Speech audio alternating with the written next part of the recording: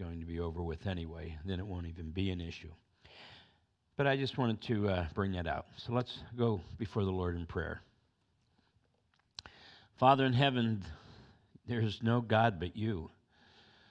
And you watch over us as you watched over Israel. And you know things way before we know anything. And Father, we know that you have this whole situation in hand. And I pray, Lord, that you would just minister to us this morning through your word.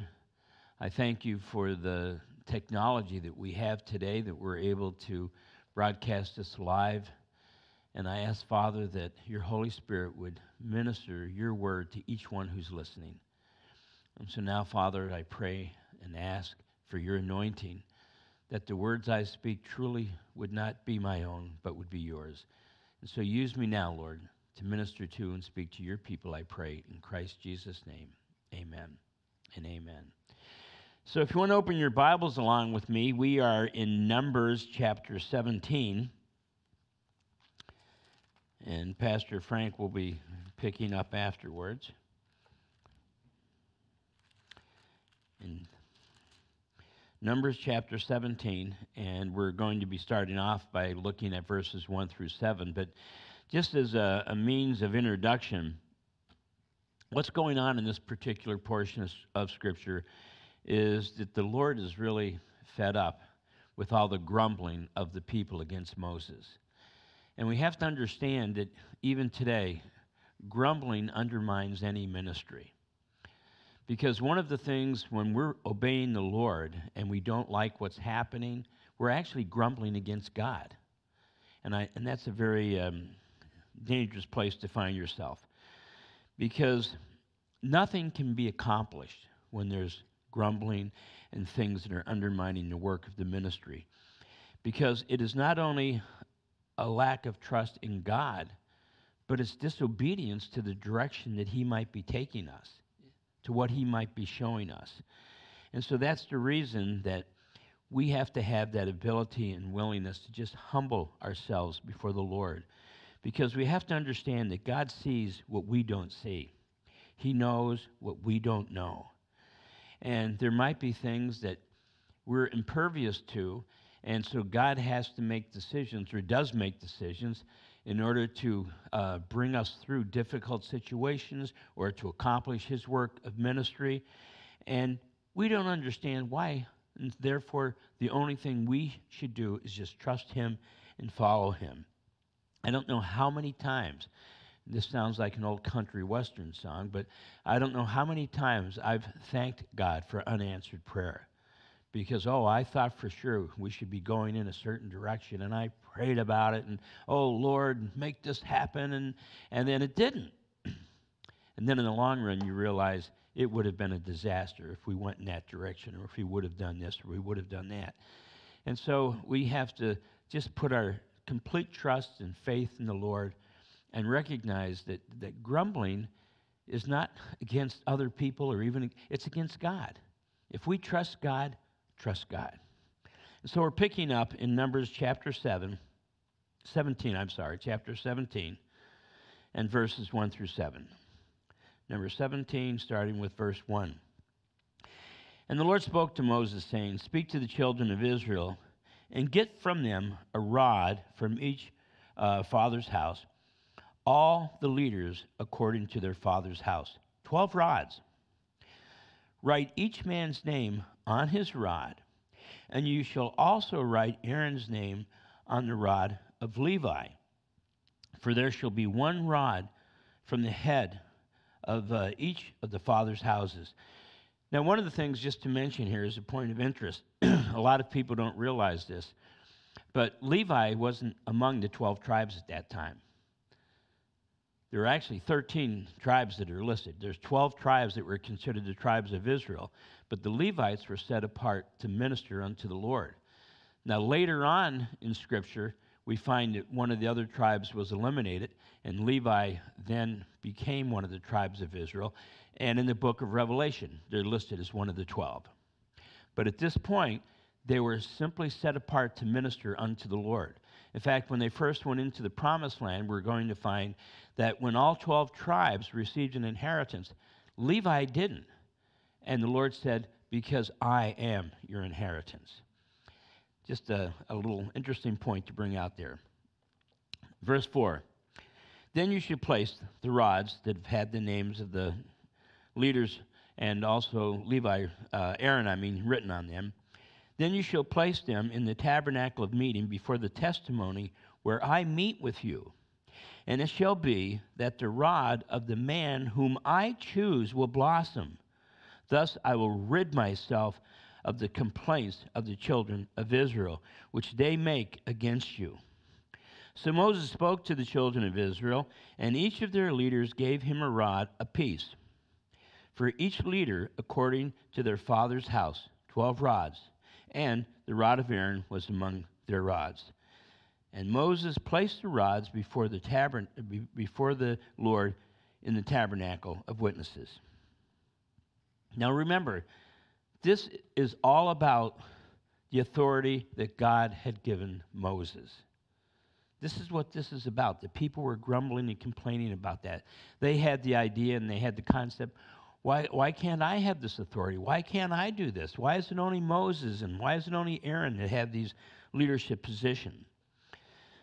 But we need to understand that someone has to be in charge. Any of us who've been in the military recognize what chaos there'd be that if you didn't have a commanding officer, if you didn't have an executive officer, if you didn't have platoon sergeants, if you didn't have squad leaders, there'd be complete chaos. You wouldn't even know what direction you're going. God has an order that we're to follow. And that order is that we might be able to accomplish all that he's called us to do. And so biblical leadership, though, is not based on outward appearance. Biblical leadership is not based on education, but it's based on the call of God. And a lot of people have that mistaken.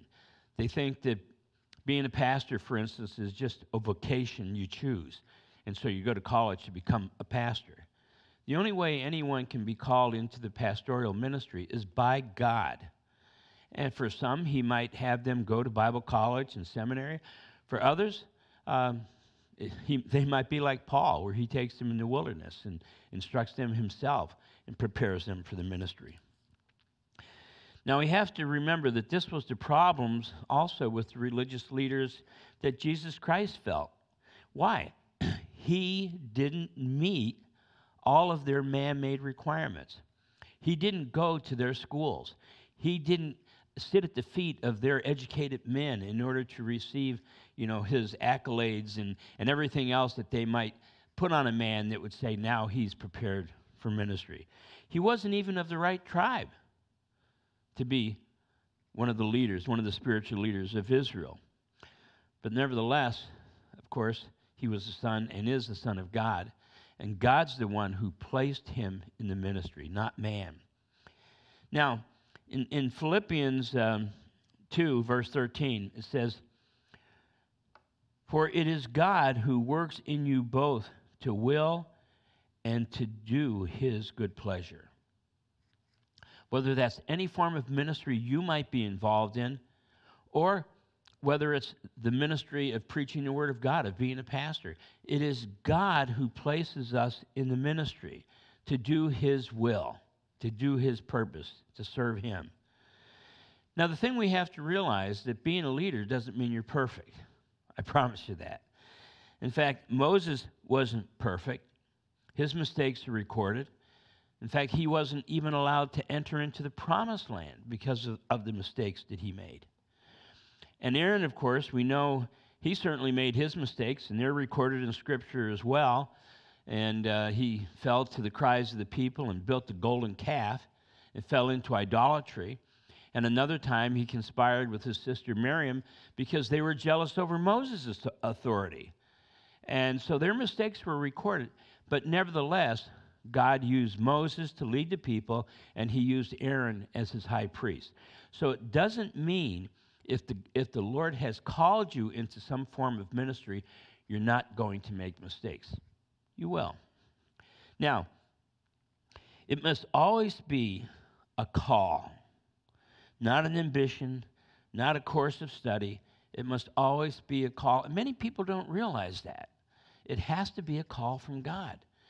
And anyone who I know who really has a heart for ministry and is a preacher called of God, they can tell you exactly when it was that the Lord spoke to them. For me, crazy as it is, I was in a tree stand hunting. And that's when the Lord spoke to me, that he was calling me into the ministry. And so without a call, a man has no right trying to enter or force his way into ministry. Now, one of the things that we learn from this particular portion of Scripture is that if you look for faults in your leaders, you're going to find them. And that's one of the reasons they had a problem. That's one of the reasons they grumbled. Because they're looking at Moses and they're looking at Aaron and they're saying, well, look, I can see mistakes and I can see faults that they have. So why can't I be a leader? A person isn't called to be a leader because they're faultless. They're called because God called them. No other reason. And so one of the things that we learn from this portion too is that we have to have faith in the Lord. It's the Lord who called these men into ministry, and so we have to have faith in his calling. Because no pastor is perfect. But brothers and sisters, a pastor can do a lot more for the work of ministry if his fellowship stands behind him instead of in front of him. If you know what I mean. Encouraging him along rather than, you're doing this wrong, you need to do it this way. Because encouragement has many more results than criticism. It really does. And when people undermine a ministry, now I'm not talking about if you have a ministry that's going off on some wrong tangent, they're teaching things that are extra biblical and are completely wrong, then something needs to be done.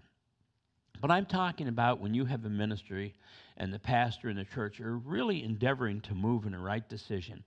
When you oppose that ministry, you're opposing the work of God. So instead of opposing, start encouraging. You know, so much more can be done by encouragement. And those of you who have older children like 45, but those of you that have older children, understand the worst thing you can do is go up to them and say, you're doing this wrong, you're doing that wrong. But to say, hey, you know, I so appreciate what you're doing. Have you ever thought about this? And present it in such a positive way. Because I don't think any of us respond to criticism like, oh, gee, thanks. I feel so great. Now, probably, especially being a pastor, we should be willing to accept that kind of criticism because maybe it is from the Lord. But the fact is, it's so much more effective when people would come to you in love and try to encourage you in something that they see you might be doing wrong. Because encouragement has many, many more results than criticism. Now, this does not mean, though, that a pastor should be unapproachable. I don't agree with that at all. I pray that every single person in our fellowship, when you're here, I pray that every single person in our fellowship would have the freedom to come and talk to me and to point out something that they might not agree with. That's the way it should be, because there's been more than one occasion where someone has come to me after a service and said, you know what, Pastor, on this portion of Scripture, I actually saw this here rather than what you were sharing. And I look and I realize I agree with them. They were right. Then it's simply a matter of correcting it. How much easier is that than trying to cause all kinds of division in a church? If you're able to just come, talk to your pastor, and be able to resolve any of these issues that you might have. And but leaders, pastors, leaders in the church, always have to remember the consequences of disobedience. And once again, think of Moses. He couldn't enter in because of disobedience. Remember the whole account? Well, we will be getting to that. The account of bringing water out of the rock. And he started taking on some of the responsibility of God. How long will we? And then instead of just speaking to the rock, he struck the rock 3 times. And because of that disobedience, he was allowed to see the promised land, but he wasn't allowed to enter into it. And look at David. I mean, he was a man after God's own heart. What a leader of Israel he was. And yet, he fell into sin and took the blood of an innocent man. And so God told him that you can collect the materials for the temple, but you can't build it because you're a man of blood. So there are consequences for leaders if they make mistakes. But it's going to be the Lord who corrects them and the Lord who holds them accountable. You know, God did not need to prove to Moses that Aaron was called to be his high priest. That's not why God did this, to prove to Moses. He did this to prove to the people, to show the people. Do you see the compassion and love in that? Because, I mean, you talk about God's patience. We just studied a couple weeks ago the whole account of Korah. I like when Scripture says the account of Korah. It was more than an account. But anyway, they rebelled so strongly against Moses that God opened up the earth and swallowed him.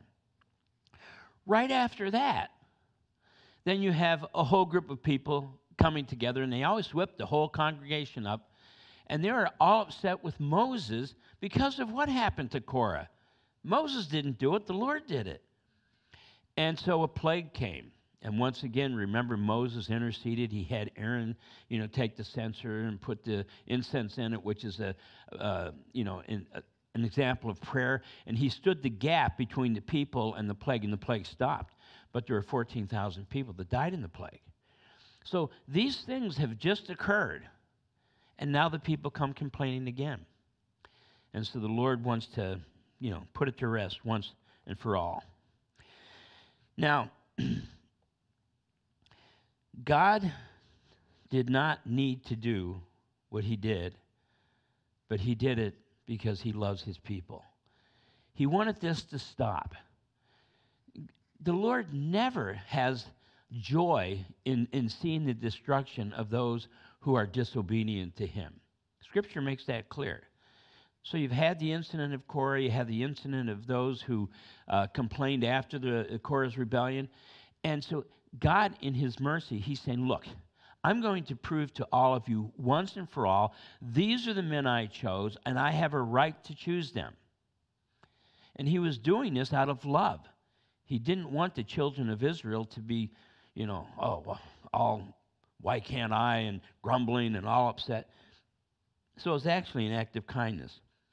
And because God's anger was really over the fact that they were testing his authority. Not Moses and not Aaron's.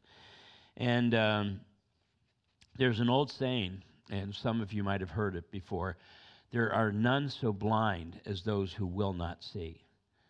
In other words, it's right in front of their eyes, but they won't see it. They're unwilling to see it. And the reason they're unwilling to see it is it doesn't go along with what they desire, with what they think, with what they feel. But it's not about feelings. It's not about what we want or don't want. It's about God's will and God's purpose. Then we move on to Numbers 17, verse 8.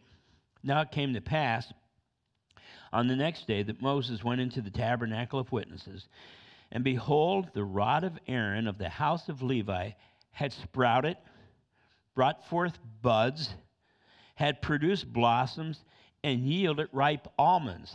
Pretty amazing. Then Moses brought out all the rods from before the Lord to all the children of Israel, and they looked, and each man took his rod. So he brings it out, and remember what the prayer was, that the rod that budded would be proof of who God had given authority to. Now look at how much further he went. His bud rutted,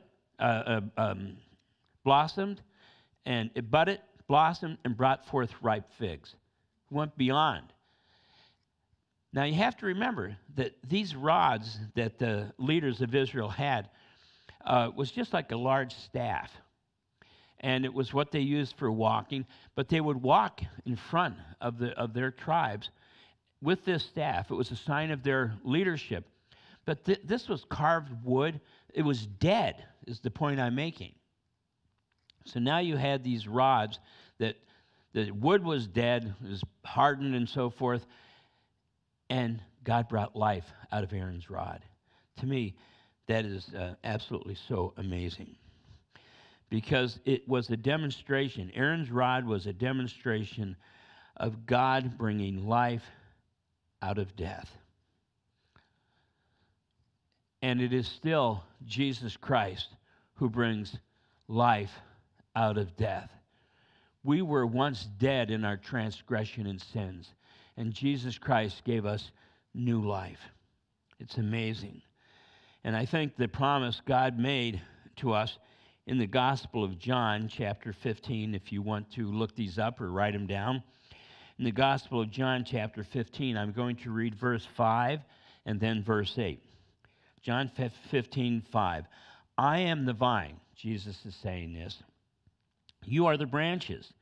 He who abides in me and I in him bears much fruit. For without me, you can do nothing. But then go down to verse 8. But this is but by this my Father is glorified, that you bear much fruit, so you will be my disciples. So this portion here is so amazing, because it's telling us, God is telling us, the Lord is telling us, I'm the vine, you're the branches. You can't do anything on your own. You take a branch off a grapevine or any other kind of fruit tree, and you throw it in the ground and see what happens. It dies. But if it's still attached to the vine or still attached to the fruit tree, whatever it might be, then all the nutrients from that tree goes out, and it blossoms, it buds, it blossoms, and brings forth fruit. But it doesn't do it on its own. It's from the trunk. It's from the center.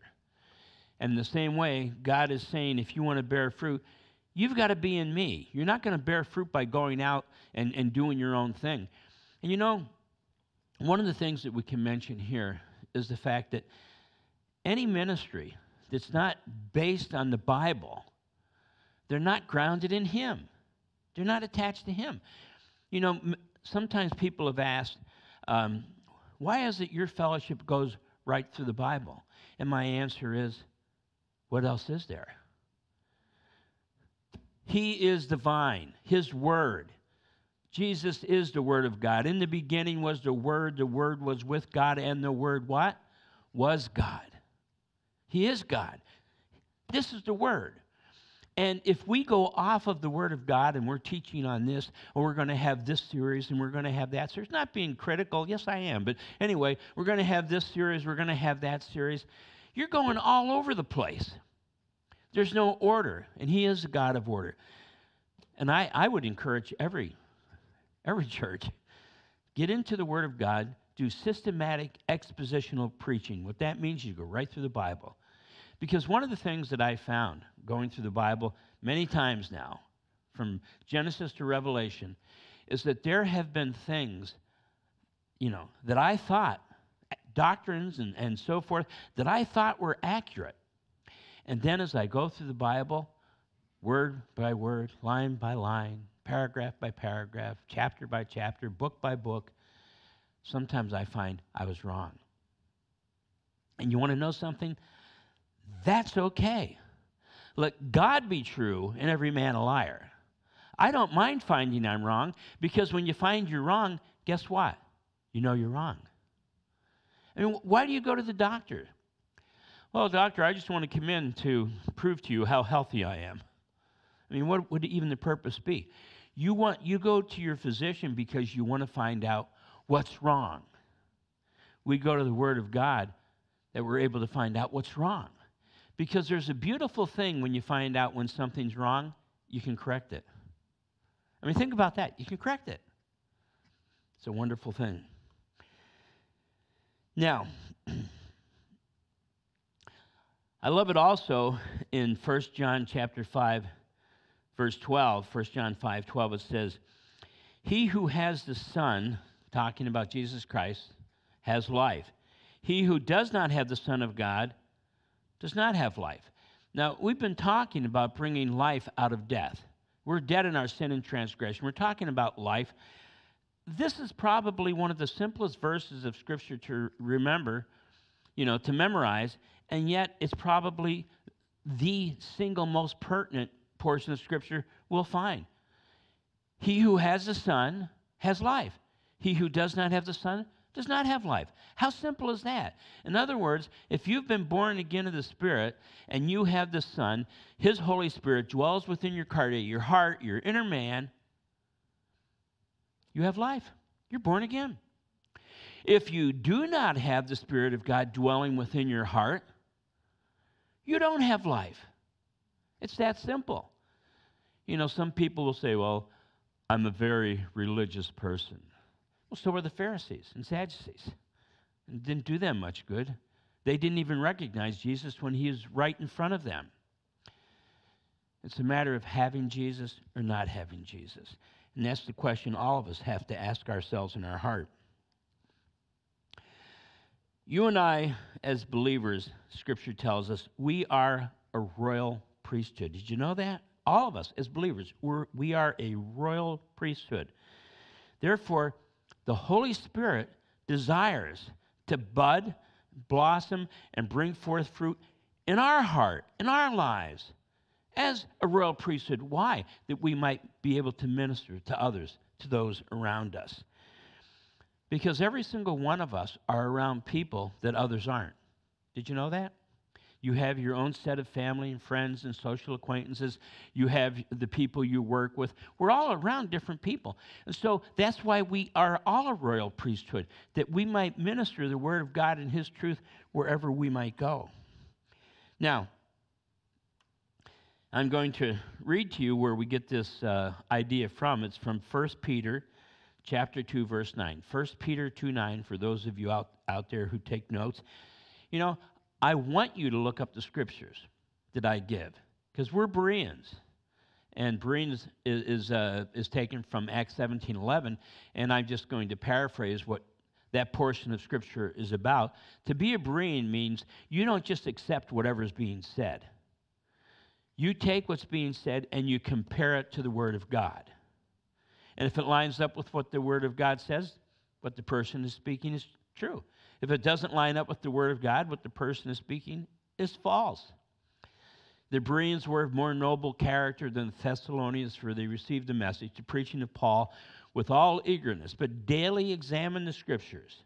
Daily examine the Scriptures to see if what Paul was saying was true. We're Bereans. But I love it. You are a chosen generation, a royal priesthood, a holy nation, His own special people, that you may proclaim the praises of Him who called you out of darkness into His marvelous light. And brothers and sisters, His light is marvelous. His light is marvelous. I don't know of anyone who's had a real born-again experience, who's really committed their life to Jesus Christ, and they've said, well, it's really been a drag after that. Things have been dark and awful. No. Life turns around. It's just completely different. You think, I was 31 before I came to the Lord. And I look back on my pre-Christ days, and I thought I was having a lot of fun, but I wasn't. And it was really, my life was not going in a very positive way. But then you give your heart to Jesus Christ, and it's like, wow, it's better and better and better. I'm 75, so just figure it out how long I've been walking with the Lord. 54 years, is that right? Yeah. 44 years. My wife's here to correct me. That's why God gives men wives to correct them. Amen. So for 44 years, it just gets better and better and better. It's not like, oh boy, it's starting to get stale now after 44 years. No, it gets better and better. It's the most wonderful thing in the world to belong to Jesus. Now, moving on to Numbers 17, we're going to verse 10, and I'm going to read verses 10 through 13.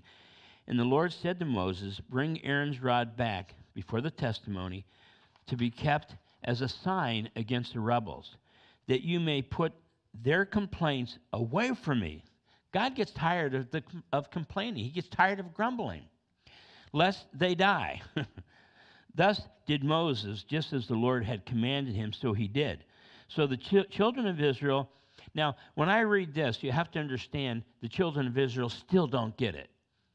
But God is patient, and he helps them understand. And verse 12. So the children of Israel spoke to Moses, saying, surely we die, we perish, we all perish. Whoever comes even near the tabernacle of the Lord must die. Shall we all utterly die? They didn't understand. They were afraid to come near the Lord, thinking that's what killed their fellow man. That's what would kill them. That's not true. It's the way we come before the Lord. If we come before the Lord and say, okay, Lord, here's the way it's going to be. Here's the way I demand for things to go. Well, then you might have some problems. But if you come before the Lord and say, God, I trust you. Lord, you've proven yourself over and over, like that old hymn. Lord, here I am. I'm your servant. You can approach God, and you're going to experience his love and his kindness in ways you've never known. Because Aaron's staff that budded was kept in front of the testimony. Why? It was kept before the tent of testimony, that it might be a continuous reminder to the people that God has his ways. God has chosen his leaders. Just trust him. Simply let go and trust him and be faithful to what the Lord has shown you. Because the Lord oftentimes sets up reminders for grumbling, doesn't he? And sometimes the scars of our own disobedience the Lord uses, right, in order to remind us of mistakes we've made. I think every one of us, not out loud because it's between you and the Lord, could list times in our lives that we really messed up. All of us could. And I don't agree with those who think we should all get together and share our deepest, darkest secrets. Because the Lord knows, the Lord has forgiven you, the Lord can handle it. But you know what? Your brothers and sisters can't. You know, you lay out some of these things that maybe you did or didn't do, and it could mess them up. God has forgiven you. But sometimes the scars of the things that we have done wrong are always there in our heart. And you know what? It's a reminder. A good reminder. Like Aaron's rod that budded. Trust me, the Lord is saying. You know, I struck you out of love, like a parent disciplining a naughty child. Why does a parent discipline a naughty child? To bring them back into order, to bring them back into compliance with what mommy and daddy know is right from the Word of God. And in the same way, there are those times the Lord strikes us to bring us back into compliance because he loves us. So I'm thankful for some of the scars that I can still see in my heart and my life, just as a reminder how much the Lord loves me and how far he's willing to go to bring me back into compliance to him. And sometimes, like I said, these scars not only are a reminder of the discipline the Lord gave us, but listen, it should also be a reminder of his love. Do you understand what I'm saying? It's a whole lot better to be scarred than destroyed. And the Lord sometimes will bring this discipline on us, even harsh discipline. And the purpose and reason for it, brothers and sisters, is always love. No other reason but love. Because he wants to bring us back into compliance before we are destroyed. You know, before we let our life go off in this way or let our life go off in that way. It's his love. Now, one of the things we have to understand is I don't want to frighten you from thinking you can never go to God. It is okay to go to God and say, God, I don't understand. Lord, why is this happening? Lord, please show me what's happening here. I don't understand. God, help me to understand. See, that's different than going to God and saying, well, you know what, God, I'm really upset about this. God, I really am not happy with the way you're working this. See, that's the arrogance that the children of Israel used to approach God, and that's why he brought discipline. But I just want to encourage you, there's nothing wrong with taking our questions and even our heartaches to the Lord. Lord, I don't understand why. Please show me. Bring comfort to me. And the thing you can be sure of, He will, because He is the God of all comfort who comforts us in our time of need. That's what Scripture tells us.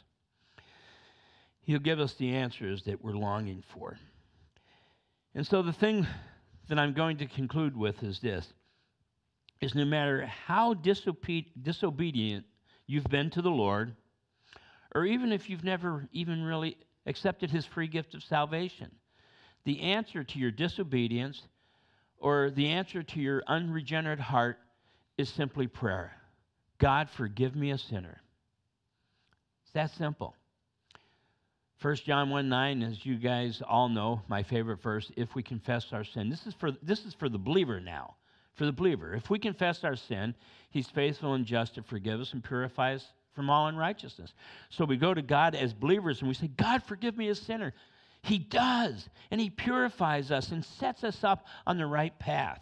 We never have to go back to the beginning. We get up where we left off. Though a righteous man falls 7 times, he rises again. Notice what it's saying.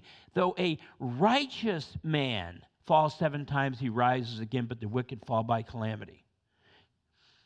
But also for the unbeliever, someone who's never committed their life to Jesus Christ.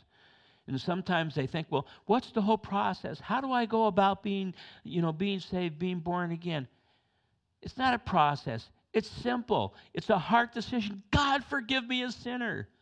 And He will. He'll forgive you, and He'll come into your heart by His Holy Spirit, and He will transform you, and He will encourage you and lead you to be His child from then on.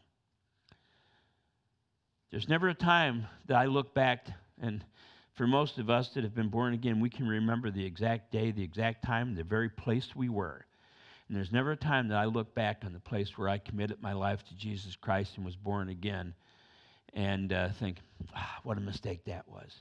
I look back and I'm always, thank you, Jesus, thank you. And I encourage the same for each one of you. So let's pray. Father, I come before you in Jesus' name, and I thank you for this portion of Scripture, the encouragement that it is to we who believe to just get ourselves right with you, Lord.